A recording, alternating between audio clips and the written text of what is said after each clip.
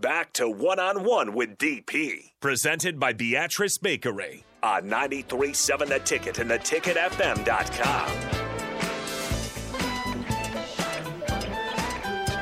Welcome back. One-on-One. I want to thank the folks from Beatrice Bakery. So Nick from Muchachos came in today, and we hooked him up with some goodies from Beatrice Bakery. Go to BeatriceBakery.com. I'm just telling you, look at the menu, and you're just going to be amazed. And if you're feeling really, really, really where you just need to know, you need to taste it, you can either go out to their factory right there in Beatrice, and they've got a sample space where you go in, you can take the tour, or you can go through and see how they make everything fresh, right? You can go in there, take the tour, and then we did the tour, and then when we got done with the tour, in the little store area, they had samples lined up. And I was in fat kid heaven. So, Nick, at some point you get I will. You get time to make that back and forth. I know that they're gonna rope me in that way. They're gonna say, Nick, come on the tour, man. That's how they get you. I'm gonna say, okay, happily. That's how they get you. I'll leave with an empty wallet. Yeah, that's how they get you. And no car. Yeah, well, and a full car. Yeah, your car will be full. True. Back to the Starter Hammer text line. There's some good stuff on here, so we will try to get to it. Texter says, should Verduzco be on the hot seat? He's been Martinez's mentor, and look what he is. The easiest way for me to say this is if everything isn't working, everybody should be looked at. Like, if it's not good enough, again, remove the conversation about Verduzco and Martinez. Mm-hmm. If a coach is on a staff and it's not working, then that coach should be looked at and be held accountable. Remember, that's the Ryan Day phrase, be accountable for it. Same thing for players. If it's not going well, make them accountable. Look at it. Most coaches would say if something's wrong in their group that they can fix it. That's why they're the coach. You should be able to fix whatever's wrong. But not everywhere works from that. I became smarter every time I got beat. And I got beat quite a bit. But I got smarter. You weren't going to beat me twice the same way, and I wasn't going to give you a game the same way. Twice. Wasn't going to happen. Let's hope that changes. Let's hope that changes. I don't do rumors. There's too many bad ones. If you got a question, then you can ask me about. But the rumor thing, I don't do. The Skurswamy says an experienced coach would have known to adjust to the Big Ten earlier, and Frost didn't have that experience, so he's in the spot now because of that. It took 2 extra years playing from the lines out, etc. Yeah, every great coach in football knows that games are won on the line of scrimmage. Now, you can have a star quarterback and star receivers and all that stuff, but if you don't have big dudes up front who control the game, then you can't do all the pretty stuff you want to do. Great offensive lines with bad skill players still win. Great defensive lines with bad corners still win. They may not win championships, but they win. Offense with good offensive line and good skill guys, you're Ohio State. If you're not, you're Northwestern. That's the full range. So, Ted says Scott Frost did the very same thing at UCF, so what's the difference now? There's so many things that are different.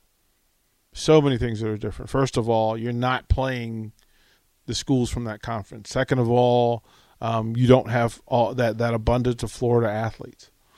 Third of all, the things that are fatal in the Big Ten aren't necessarily fatal in that conference.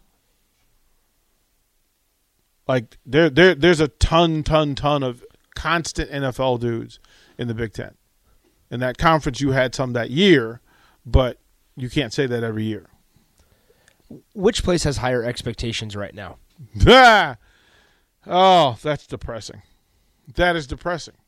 That's utterly depressing. What's depressing is that you have to think about it. No, you don't have to think about it at all. The difference, the frustrating part is that you're having a conversation about UCF. Yes. Look, I'm not. Since when? How are they like, I would be offended. How dare you put yourself in my class, in my category? Like, I'd be offended if I'm Nebraska, right? Like, UCF, what? Like, we could tell the entire history of college football without mentioning UCF. You can't do that with Nebraska. Nebraska is a vital, constant, consistent thread in the fabric of college football. That's not the case for USF. You're not even that conference. But that's where you are. This is where you are. And the GPS should tell you, hey, man, you're in the wrong neighborhood. This is not the high rent district you're hanging out in. This is not effective. No last question. Do you think Martinez has pocket awareness? It also seems like he hesitates too much in the pocket. I think if anything, Martinez has too much presence because, first of all, pocket presence and awareness, right? Presence is your ability to make throws under traffic. Awareness is noticing which direction to move and at what speed as you do it. They're not the same thing. So, and for Adrian to be as good as he is running the ball in a scramble during chaos, he's usually running because he's under pressure and the pocket has begun to collapse. So, yes, he is aware. Now, is he exceptional at reads, et cetera? That's a different question. But also, I just want to point out to you, and this is not being an Adrian apologist, but I'm telling you, there is not anybody who's ever played quarterback who could get behind that line and feel comfortable that they're going to have the time that they have to make the throws they need to make to the players that they're not sure are going to be where they are when they are. Now, Adrian has done some things in recent weeks that he just shouldn't do. He just shouldn't do. There's no excuse for him. So you don't have to make excuses for him. But to say he's not aware in the pocket, no, I wouldn't say that. Again, the dude's constantly got happy feet. He's constantly got happy feet. He got spiders between his toes, man. That dude's trying to move. Because if he stands still, bad things happen. Seth says, from a coach's perspective, what do you see as the main issue for Husker football? Coaching development, player commitment, culture, competition, or something else? Competition is competition. I don't think there's competition at practice at a high enough level to accomplish what we think they should be accomplishing. But there's been competition because Adrian's beat out a bunch of quarterbacks over that time, right? Running backs, have they've kind of done the shuffle and moved from place to place. There's a lot. It's a million paper cuts. It's a million paper cuts. That it's a bunch of little things that should be addressed, that should have been addressed already and hasn't been. Little things like, again, being in formation, knowing audible calls, being there for your teammate, not trying to do too much, not trying to do enough, not knowing down and distance, not finishing plays, over finishing plays. It's just a potpourri of poo-poo. Like, that's fair, right? Every now and then, like, it's just every play, it's a different group of people sprinkling nonsense on what they're trying to accomplish. And none of it's purposeful, but if it stinks, it stinks. And you're trying to spray something over to cover up the stink, but the stink is there because you haven't fixed what caused the stink in the first place. And they haven't fixed it. Like, they'll fix it and it'll be good for 2 weeks, and then they'll focus on fixing something else, and then before you know it again, it stinks again.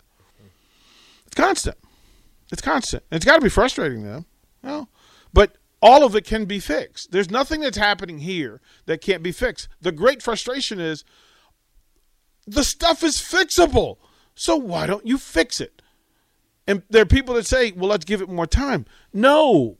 The problem is that you have too much time. You've given too much time to fix it. If you tell them you got to fix it by Saturday, it gets fixed by Saturday. But there's no urgency to this thing. Why? Because people are going, it's okay if it stinks. It's okay. Those are people that push the dirty clothes in their closet and shut the door rather than doing the laundry. Right? You know those people. Right? You know those people. You know those people that will sweep the front porch, but they won't sweep the floor. Like, no, stop doing that. They can fix it. Here we are. This is what do you guys make of what Scott Frost is saying at his press conferences? He always seems to have some excuse. Feels like he's quick to point the finger at someone else. It's always rubbed the wrong way. I